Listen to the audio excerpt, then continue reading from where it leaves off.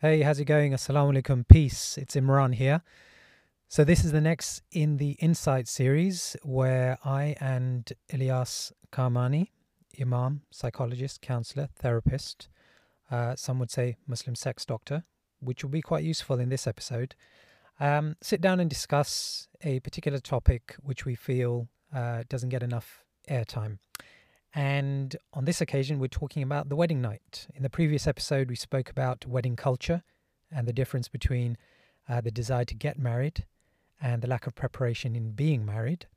And now we're talking about what happens immediately after that. To give you an idea, we start off with this notion of rukhsati, which exists in many cultures, whereby you have the wedding, but that doesn't necessarily mean two people are then together to live as a married couple. There is kind of a period in between. So we look at that. And then we move on quite swiftly to the actual first night where people are intimate with each other and the real problems that Ilyas has experienced when talking to people, the problems that they've experienced on their first night. And it actually is a little bit sad that we have to talk about this, but because of a culmination of factors, it means that many people, possibly the majority of people, have a negative experience with their partner on the first night. And we delve into exactly why that's the case, and look at some of the extrinsic reasons and the intrinsic reasons, and try and make sense of what's going on out there. And then we move on to what are the potential solutions. And yes, of course, it does lie in education, but we look a lot deeper than that. And, pretty much everything in between. We do meander a bit. I mean, that's what Ilyas and I do. Some of this is extremely light-hearted. For example, there was a time when Ilyas had to talk somebody through their first night in real time via WhatsApp. That's actually something that's happened, and he speaks about that. And then there's some darker stuff which he comes across, which it was quite painful to talk about. It's probably quite painful to listen to, but nonetheless it's extremely useful. I don't think I need to put an explicit kind of rating on this particular episode. But we are very candid and we are very open, and we do our best not to be vulgar or rude in the process. It is just a case of talking openly about something which is of critical importance. So see what you think. I'd love to hear your comments. Constructive criticisms always welcome, and I leave my details at the end for you to be able to email in or contact me via social media. So here we go. This is Insights, and it's wedding night.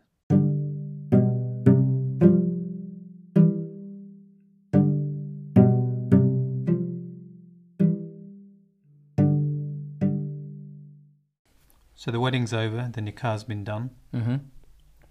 And if you're from Pakistani, Bengali or Indian background, you might have this thing called a rukhsati. Yeah, the rukhsati is basically the when the girl leaves the home. Actually, it's from the Sharia, because it's when Aisha radiallahu anha left Abu Bakr's home, came to the Prophet sallallahu alaihi wasallam. Right. So yeah, this is actually something which has some Islamic basis to it, the girl leaving. So the actual nikah doesn't necessarily mean that two people are alone.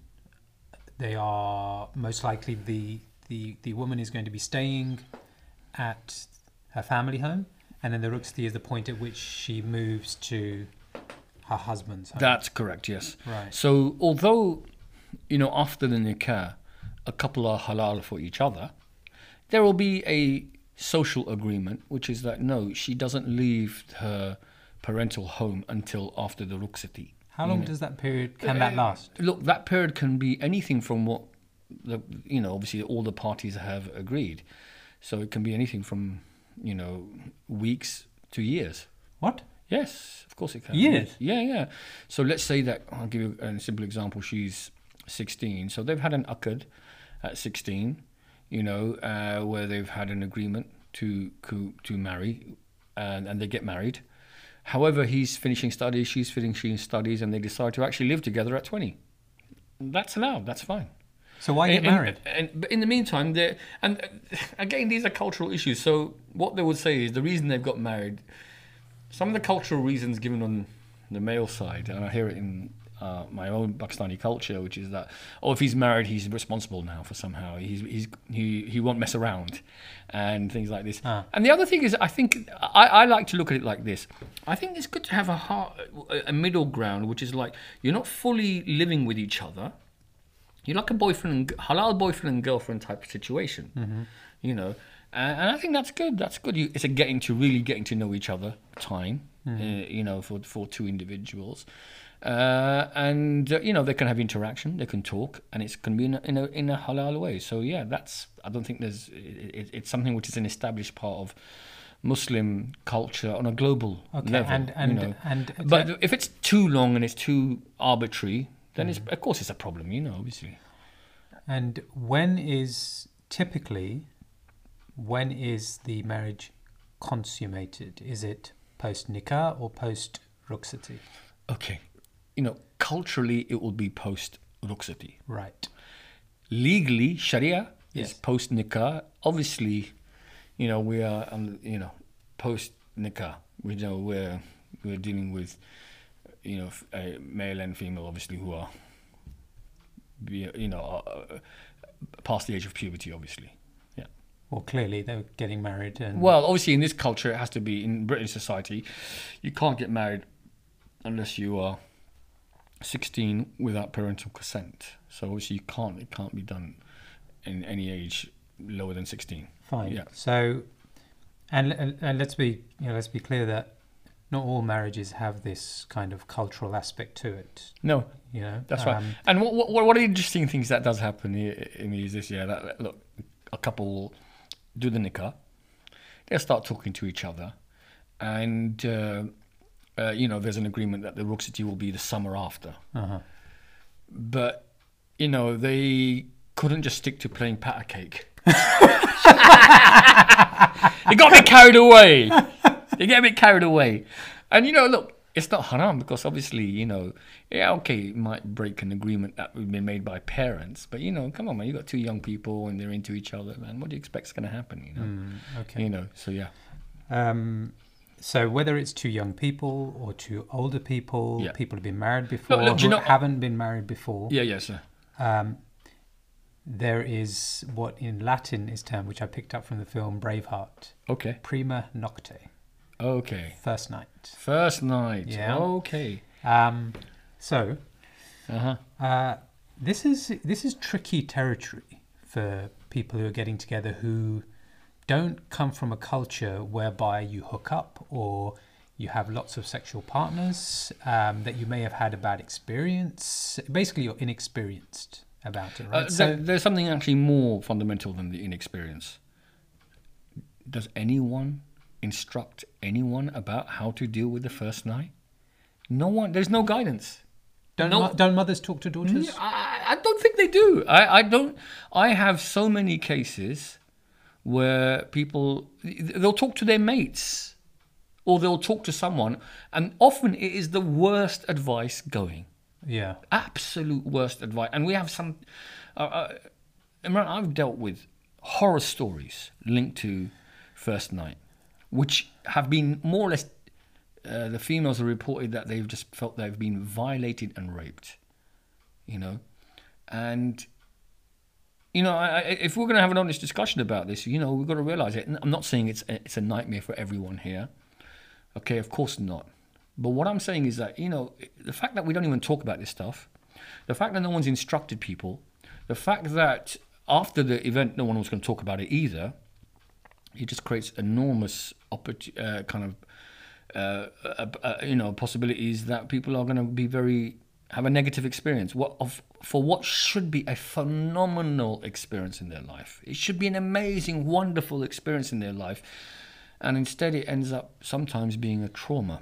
And like I said, tantamount to violation and rape, you know, because I've had a case. Sorry, rape. Let me tell you why. You know, essentially you marry a stranger. Yeah. and suddenly you just have sex with him. Well, it's consensual then. It's not consensual, you know. Yes, it's consensual. Both have said yes, yes. I suppose it's consensual in the technical sense. But you can feel violated. I'll give you a simple example. I had a case of a female. She was around 5 foot tall. The man was much bigger than her. 6'4", very large, heavy build guy. He's been told by his uncle, "Get in there. You just got to do it." You know, literally, it's like you've got to get in there first time. Get in there. You know, push your way in. Okay, obviously, you know, she's a virgin. You know, he has to penetrate the hymen membrane, which is painful. You know, again, varies depending on the woman. For some, it can be, obviously, it's a tear. And for others, there's some little bit of bleeding. For others, there's a lot of bleeding. For some, it's quite painful. For others, it isn't.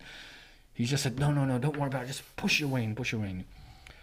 A 5 foot slight woman with a very large man on top of her and violently penetrating her. He was distressed as well. She was massively distressed. It took them 6 months after that before they could even have intimacy again. Wow. You know, because no one has instructed them. And I actually, you know, and I've had lots of cases where, alhamdulillah, I had one case, it was a brilliant case where literally, actually twice, 2 or 3 times, where I've literally been WhatsApping the person all through the night. What? I know, so I'm there on the way. You're there in the you're there in the room. No, in the virtual room. I'm just kind of like just giving them guidance along the way. What? What? You got to be kidding! No, I'm not kidding. You've never told me this. Oh yeah, well there you go. Yeah, I had a case of one guy who all the way through the night, and he was so appreciative. What? Like, what do I do? And yeah, how this to is happening? look, What, are you getting running commentary? Teaching him how to kiss, bro. What? Teaching guys how to kiss women. How can you Where do to that over kiss WhatsApp? them, where to kiss them, how to do foreplay, how to go through the whole thing, how to, and look, the number one rule. I thought you were an imam, not some kind of sex guru. Well, you know, as you know, that's in one of my jobs as well. But look, Imran, look, the first rule on first night issues is that you do not have to have sex.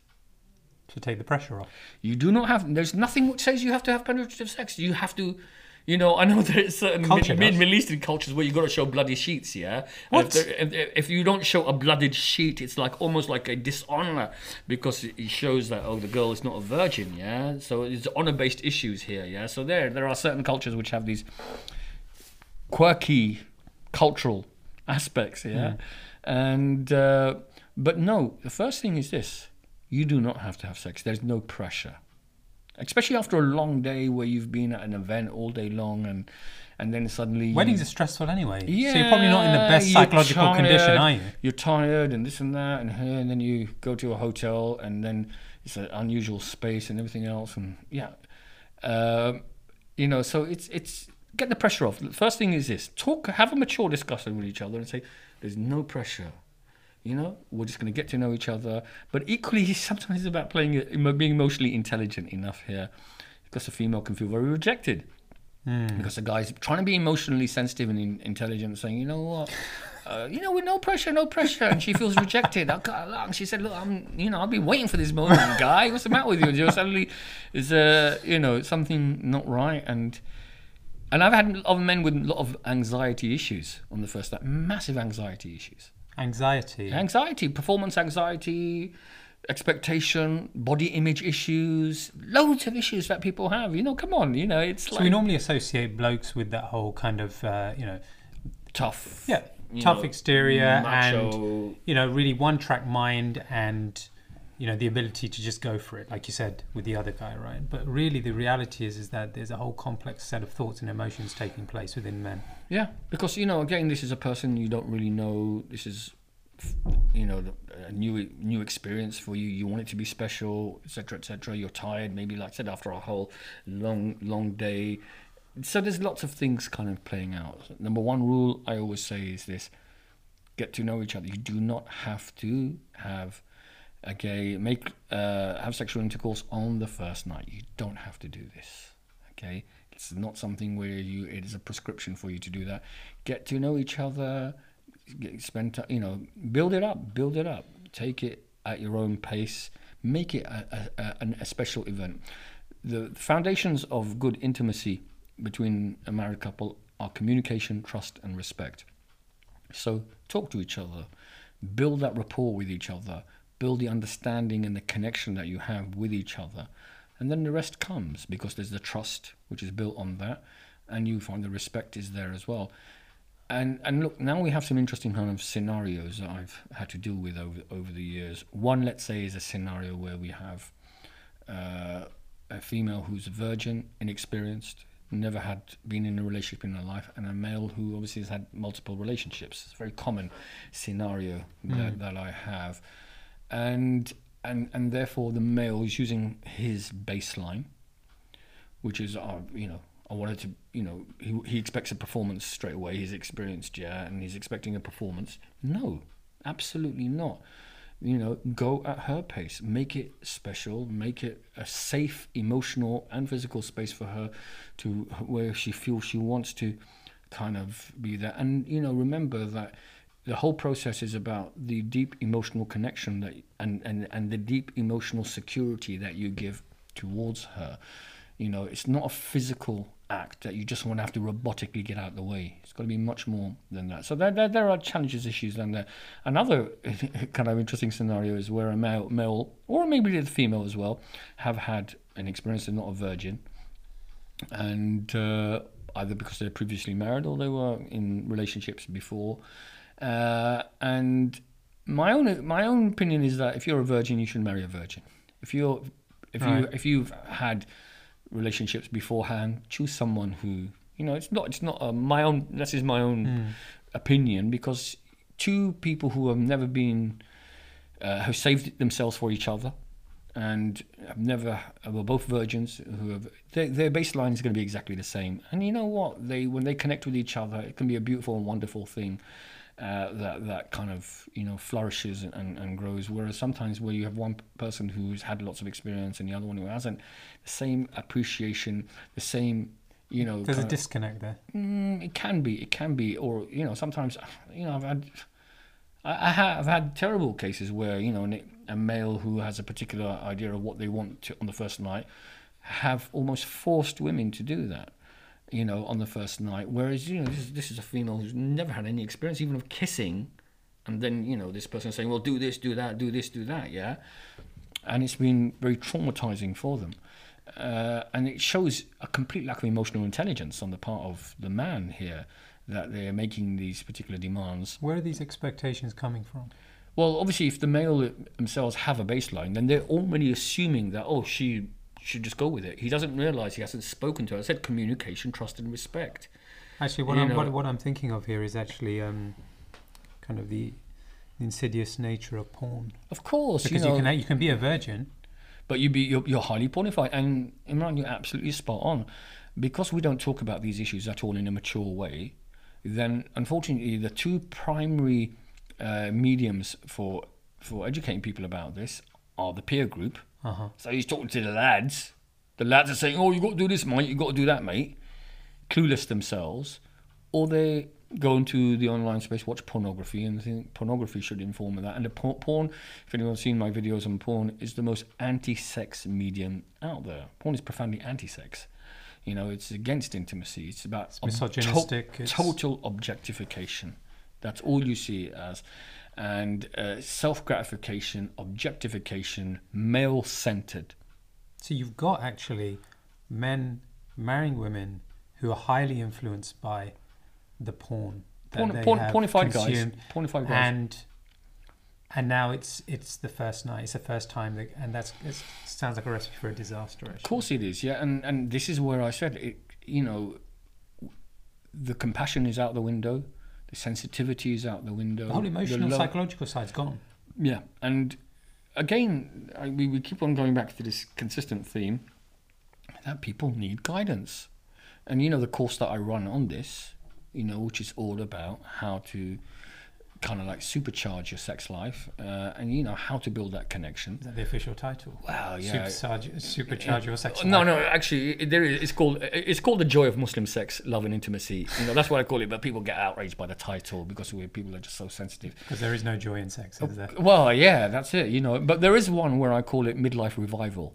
And I challenge the whole concept of midlife crisis. Yeah, and actually, you know what? You could be in your 40s and 50s and still have an amazing, you know, intimacy with your married partner. And you know, there's an interesting individual who writes a book on this. I can't remember the name, but they've been together for nearly 30 years, and they say every time that they have intimacy, it's still like it's the first time. Yeah, because you know they are. Well done, them. Yeah, because they have that emotional connection and that they have that flow with each other. And clearly a lot of time as well. Yeah, well, alhamdulillah, good on them, you know. Now, you know, and look, you know, I have guys, they're so insecure, they take Viagra on the first night, for example, because they realize that, I have to, you know, and that in itself is now creating a psychological dependency on Viagra to maintain an erection, yeah, rather than actually, you're perfectly healthy and normal. So the point I'm saying here is this, yeah, that if we do not provide mature, robust advice and guidance how to navigate this particular one-off experience in your life, you know, it's just a complete one-off experience in your life that you want it to be life-affirming and not something which is traumatizing, then or something which is a negative experience. You know, without the guidance, then you know it's just left to these other negative influences. Like I said, peer group, or you'll have that uncle who is just, you know, that typical uncle. Oh, you get in there, do your thing. So typical. So get in there, do her, and then go make ghusl. So straight away he's ejaculated. Straight away he's there. Ghusl, come back. Ghusl as in getting spiritually cleansed. Yeah. You've got to make. Alhamdulillah, of course, and this is important. You have to make ghusl. You're in a state of janaba, so you have to make ghusl. That's not the issue. The 3-act play. Get in there. Yeah. Do it.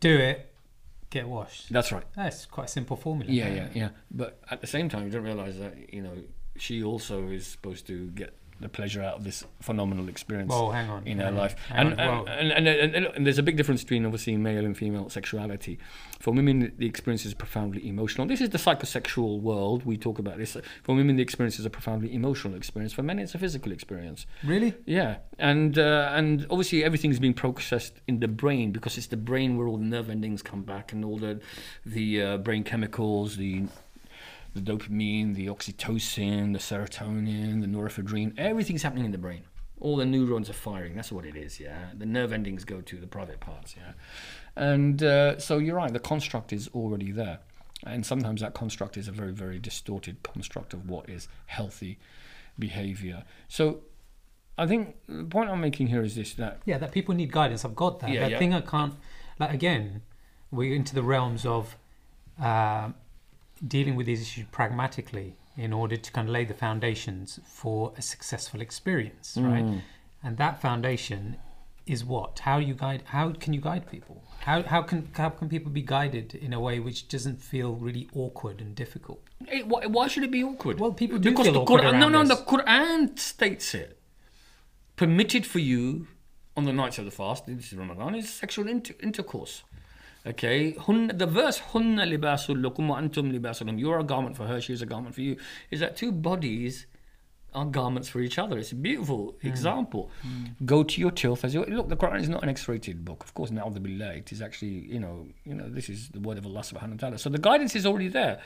It's already in the Quran. So now we're not saying that inventing anything here. We're just saying that let's just have a mature, informed discussion based on the guidance that we already have. How has this historically been done then? Okay, and look, I would have thought historically it's done by a father instructing the son and mother instructing their daughter. Or the males in a community instructing the son. Exactly, or males or an imam mentoring them and instructing them through it. And I do it. I'll take a young person under the wing, and when I'll talk to them about the wedding night, and I'll say to them, look, you know what?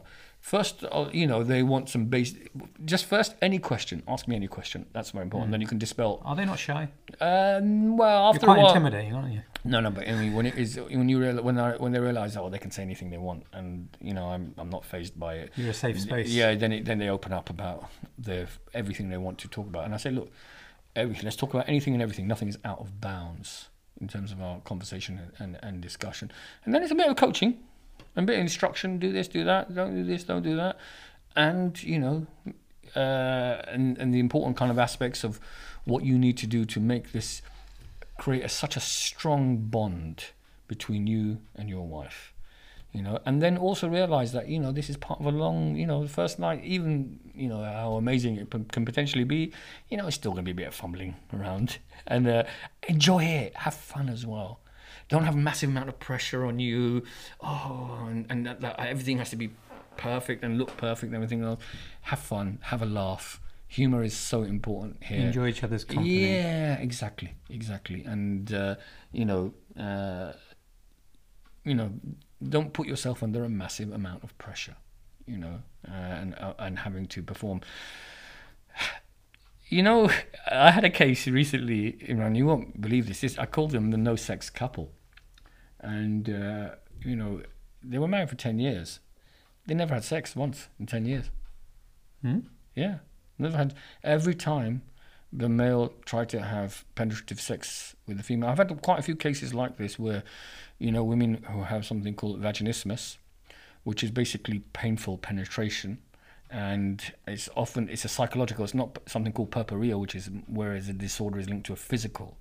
So it's a psychological shutdown. So therefore, it's where there's a psychological tightening of the pelvis area, vaginal tract, which causes therefore penetration to become quite painful, and then muscle spasms as well. Then create a kind of feedback, positive feedback, where it becomes I don't like this, because remember everything's going, and then the partner obviously becomes distressing for the partner as well, because obviously the female is in pain and difficulty and discomfort, and then they have anxiety, and then this creates a real kind of like action reaction.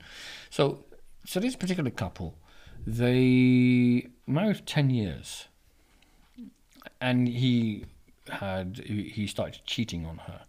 It's inexcusable that the guy's playing around, but he sought other kind of sexual fulfillment outside of the marriage, because whenever he tried to have intimacy with his wife, she was unable to have this.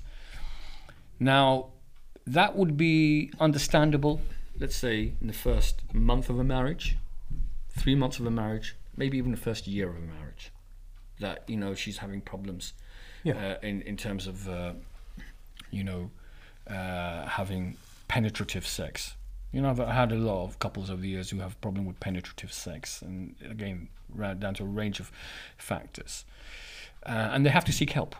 They have to seek help. In fact, it is wajib for them to seek help, because obviously, if the Prophet ﷺ allowed a woman to divorce her husband based on his impotency and his inability to actually penetrate, or his inability to sexually fulfill her, then vice versa.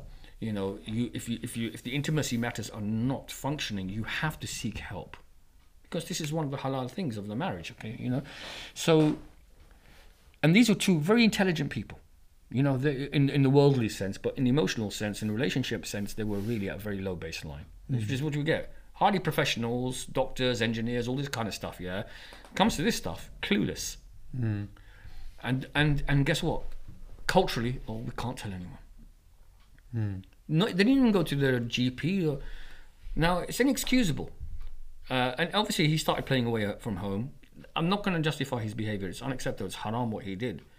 But he just, with the tools that he had, with the thinking that he had, that was the only way he felt he could express himself, by having affairs and hooking up with other women, because he couldn't do it with his wife. Now, after 1 year, difficult enough. After 2 years, after 3 years, it went to 10 years, man. That's unbelievable. I was like taken aback. I suppose you end up living in denial almost, and it becomes something that isn't part of the relationship. And in the relationship counselling, when I did it with them, that was it. Total denial on her part. Total denial that this was the reason why he was playing away from home, and also that why I was dumbfounded. Why couldn't you just seek help? Why didn't you do something about this? No embarrassment to talk about it, embarrassment that it would result in the breakup of their marriage as well. And that's one of the other reasons why I think, when people have these massive weddings with all the families and all this, come on, the pressure to stay together after the massive big wedding that you've had is phenomenal. You know, on an individual, if you think about it. I've actually had these cases where women said, "Oh, I can't divorce him after 3 months, 6 months, 9 months, even though he's beating the crap out of her." You know, why? Because we had the big wedding, bestie issues. I've got a case just this Sunday. Yeah, it's terrible. Married less than a year, she's got a child. No, just over a year now. She's got a child now. He's been smashing living daylights out of her. You know, somehow and out of the poor lass, yeah. And family are so ashamed that their daughter had to leave. You know, this kind of situation, and all the big wedding and everything else. They haven't even paid off the wedding, the cars in the wedding, and all that kind of stupidity. Yeah. So you So going back onto this case of the 10-year marriage, go on. Yeah, you kind of branching into psychosexual dysfunction. How common is this? Okay, look, if we consider that the most powerful sexual organ is the brain, because obviously the private parts, the penis, the clitoris, labium, the vagina, everything else connects back to what's going on in the brain. And so therefore our psychology and the construct of what is, you know, our approach to sex and sexuality is very powerful. As you said, if you have been a pornified boy, who's been brought up in porn, objectifying women, you're wired in a particular way. That's it. Your wiring is in a particular way. Your whole kind of, and so you're right. Psychosexual factors are very important factors, and you know, so you know, does this affect all couples? No. What I would say is that where there is a clear problem in intimacy, you know, due to the inability to, let's say, be intimate with one another, or that intimacy has become associated with a negative experience or a trauma, then you need help. Where things, you know, most couples will just generally go through the rule of just kind of trial and error, trying things out, and just slowly getting better and better at stuff. You know, and gelling and things like that. That's how most people do it, you know. So that's gonna be, and they won't necessarily have any kind of problems. But you know what? There's nothing wrong with going to an expert, you know, a sexologist, especially if it's a Muslim sexologist who can give you advice. Hang on. Muslim sexologist. Yes, Muslim sexologist, yeah. As someone who understands the cultural context of Muslim communities, understands what Islam teaches on halal and haram on this issue, and also understands the body of evidence around what is really, you know, kind of like enhances your so sexual essentially experience. Culturally and religiously sensitive psychosexual therapy. That's right, yes. So are there enough of these people around? There are. How many people are around? I only know one, Imran, you know that. I only know one of these guys. I only one as well. Yeah, exactly. So we only know one. You must be inundated. The Muslim sex doctor. And, you know, I get clients from all over the world, alhamdulillah. And you look, you know why people, you know, a lot of people say, oh, how can you even do this? It's a shame. It's a shameful thing. That's just nonsense. No, I do. I get it. A lot of people nonsense. say it's shameful. How can, and you know what? When you consider that sex is fundamental to human procreation and development, it's not. The opposite is shameful, the fact that it isn't dealt with. Yeah. And if you are not dealing with these issues, as I said, for 10 years, a couple not had intimacy, it's not good for her, it's not good for him, and it was clearly had the detrimental effect. Their marriage ended, you know. Talk about like the cultural differences within the Muslim community as to the attitude towards this. I always hear the fact that, I tell you, I once sat down in Ramadan a few years ago with a bunch of Syrian guys. Okay. Right? Yeah. It was just a regular iftar. We were there to break fast. And being from a Southeast Asian background, India, in case you're wondering, I have these conversations with you all the time, and I'm pretty open. I consider myself relatively woke about this stuff. But I sat there with these guys, and you know, one's a dentist, orthodontist, and you know, professional guys. They were so open about this subject. Okay, good. With me present as a relative stranger there. And it was clearly part of their culture to talk openly about sexual issues, right? Not in a lewd way, not in a lad's way, just in a very matter-of-fact way, right? That would never happen amongst a group of people of my background unless they were taking the mick. So what are the cultural differences you come across? This is it. And we do not disclose private matters We do Yeah. not disclose bedroom secrets. Yeah. This is very important, alhamdulillah. There are lots of sexual etiquettes, and maybe in another podcast we'll go through more depth, yeah? I'm sure we will. So, and this is the thing, Islam is beautiful in terms of its perfect balance. We are neither prudish, we are neither promiscuous. It's always in between. The balance that halal, foundation of marriage, in the institution of marriage, it's enjoyed. And the principle is that everything is halal unless it's explicitly made haram. So therefore, every sexual position is halal except what is explicitly made haram. So we know anal sex is explicitly made haram. It's sexual intercourse, penetration during menses, is haram.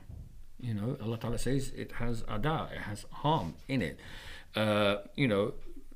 Sexual intercourse between a husband and wife during ihram, when they're ihram, is not allowed during the days of the fast. So can you see that? These are clear hurumat, prohibitions. But outside of that, you're saying Everything is halal. It's because the principle is that everything in mu'amalat is halal except if specifically made haram with a textual proof from the Quran and the Sunnah. Not someone's opinion, by the way. Not someone's cultural biased opinion. Something which has a clear textual proof. I've heard that there are lessons given by sheikhs. Yes, correct. In the haram, in Mecca, right, about intimacy, and about techniques, and about these kind of things that they have taken place by big kind of Islamic scholars, and it's like amongst that particular Arab community, it happens. Because if you consider the verse in Surah Al-Baqarah, which is go to your tilth, your hearth, as you will, that verse in the Quran has an extensive tafsir in Ibn Kathir, which talks about how this verse came down. And it talks about the fact that when the Muhajirun came to Medina, the Meccans obviously were a bit more city urbanites. Yeah. The Madinites were more rural population, so they were used to it being in a particular way, i.e. the missionary position. And in fact, they even said that if the penetration is from behind, the child is born with a squint. That's what they would have, this superstition. And so in order to clarify this verse came down, go to your tilth as it will, and it said, no, from behind, which is doggy position, if the penetration is into the vagina, then this is perfectly allowed, and even the dua, which is at the time of ejaculation, which I can't understand, by the way. which is just at the time, oh Allah Ta'ala, was he, Allahumma inni janibni shaytani wa jannib ash-shaytani ma razaqtana. Oh Allah Ta'ala, save me from the kind of, you could say, the influence of shaitan, and give me the blessings of this as well. So it's amazing. We're doing a dua at the time of ejaculation. It's amazing anybody can do that. Yeah, it is. Allahumma inni janibni shaytani. That's too much. That's too much. Too much. Actually, some say it's at the time of penetration, others say at the time of ejaculation. So anyway, but my point is, it's mature. We have a mature approach to this, alhamdulillah. So therefore, any position is allowed. And this is why Imran is so important, because when you realize that there are multiple positions, so the people of Medina, they were educated by this. I have a very large man and a small woman, then she should be on top. And I know certain Arab cultures, they say, oh, she cannot be on top. Because they think that she's dominant. No, you can't have a very, very large man on top of a slight woman. Also, if you want to enable conception as well, I'll give you a simple example. I had a brother who's disabled. He's wheelchair bound, so he was trying to conceive with his wife, and she was on top. And I said, look, it's not going to work, because obviously, gravity will cause, obviously your sperm to come out. What you've got to try to do is this. And so I explained that, it's not going to work for you if you're going for conception. So what you've got to do is ejaculate into a cup, maybe get her to obviously give you, relief, yeah. And, that'll help you get a good amount of sample.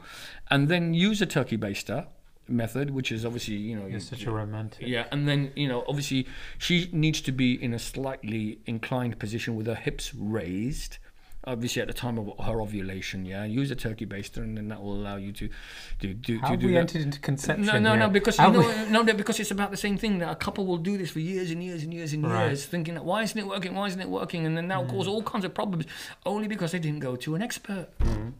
Yeah, that's it. You know, you've just touched on something which we may explore further, but just probably worth commenting on, which is contraception. Yeah. Okay.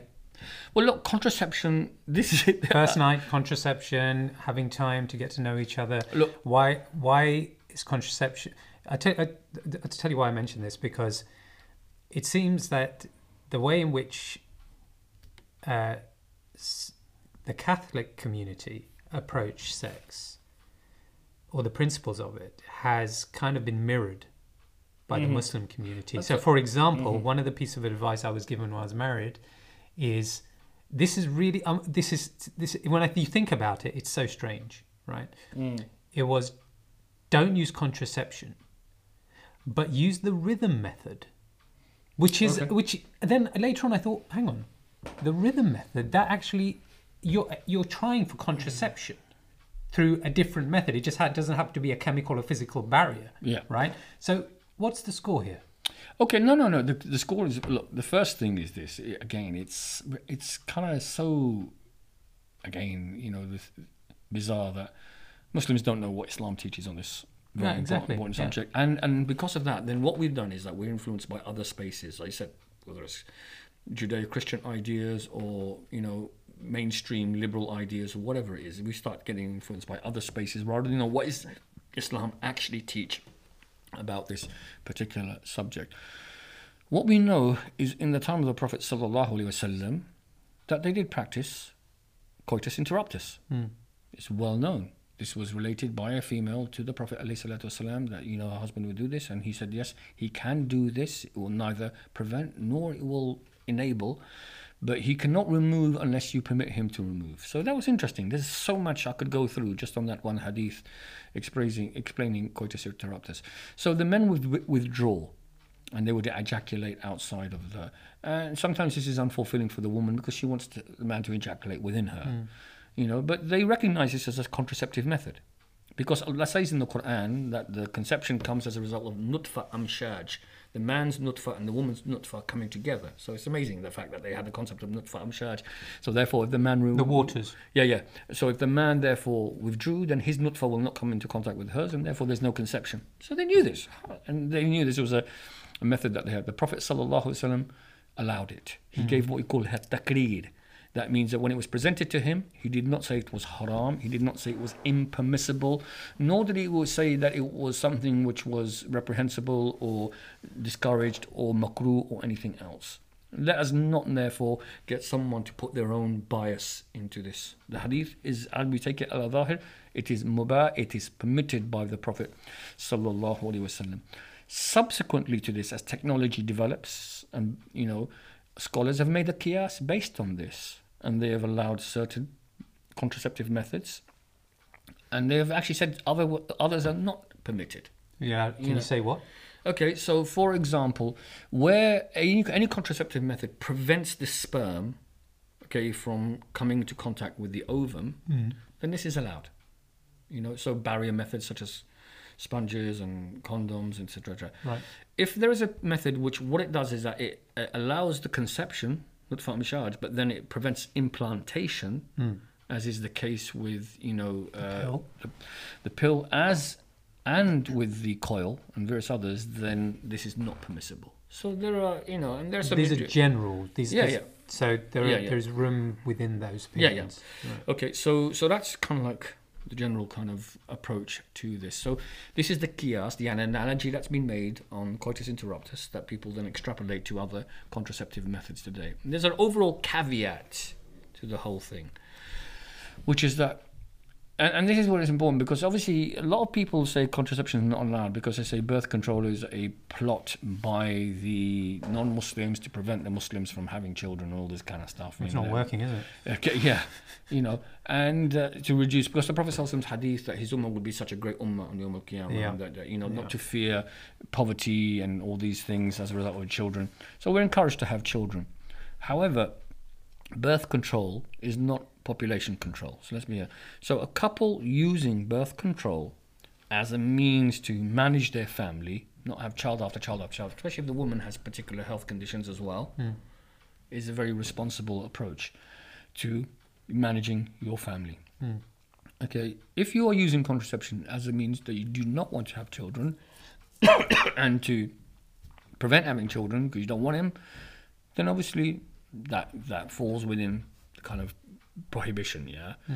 You know, because we should have children. If if there are genuine Sharia reasons why you don't have children, alhamdulillah, of course this is allowed. Let's say a man who's already got 5 or 6 kids, yeah, but then he shouldn't marry a woman who does want to have kids, because it's her Islamic right to have kids. So, are you saying that?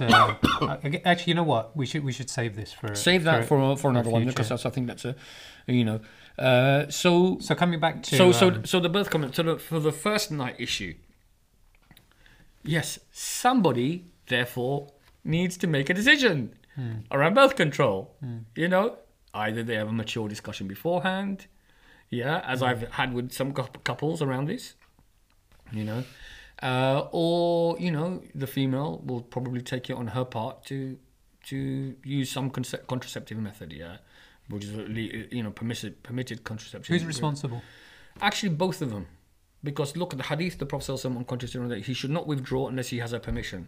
So therefore, it should be a mutual decision, and that's the mature approach to dealing with these things.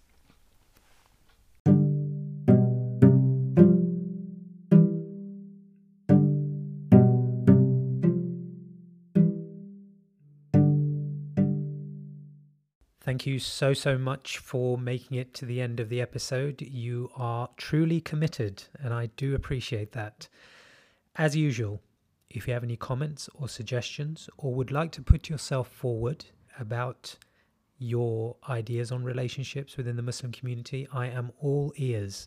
All you need to do is get in touch with me at divorcedmuslimdad@gmail.com. That's divorcedmuslimdad, all one word, @gmail.com. The eagle-eared, if that is an expression amongst you, do eagles have ears? They will remember that I was recording an episode with a friend of mine who was also divorced but who had remarried. That episode is coming. I have recorded it. I've just decided to publish this one first. That one will follow, and then I'll be recording another personal episode which will be actually about my divorce. So you got all of that to look forward to. If you are enjoying this, please do share it. That's the best way that I think that you can help build this community and potentially help other people. So if you're enjoying it, whether it's via WhatsApp or whatever messaging system you prefer, just send them a link. See you next time. Assalamu alaikum.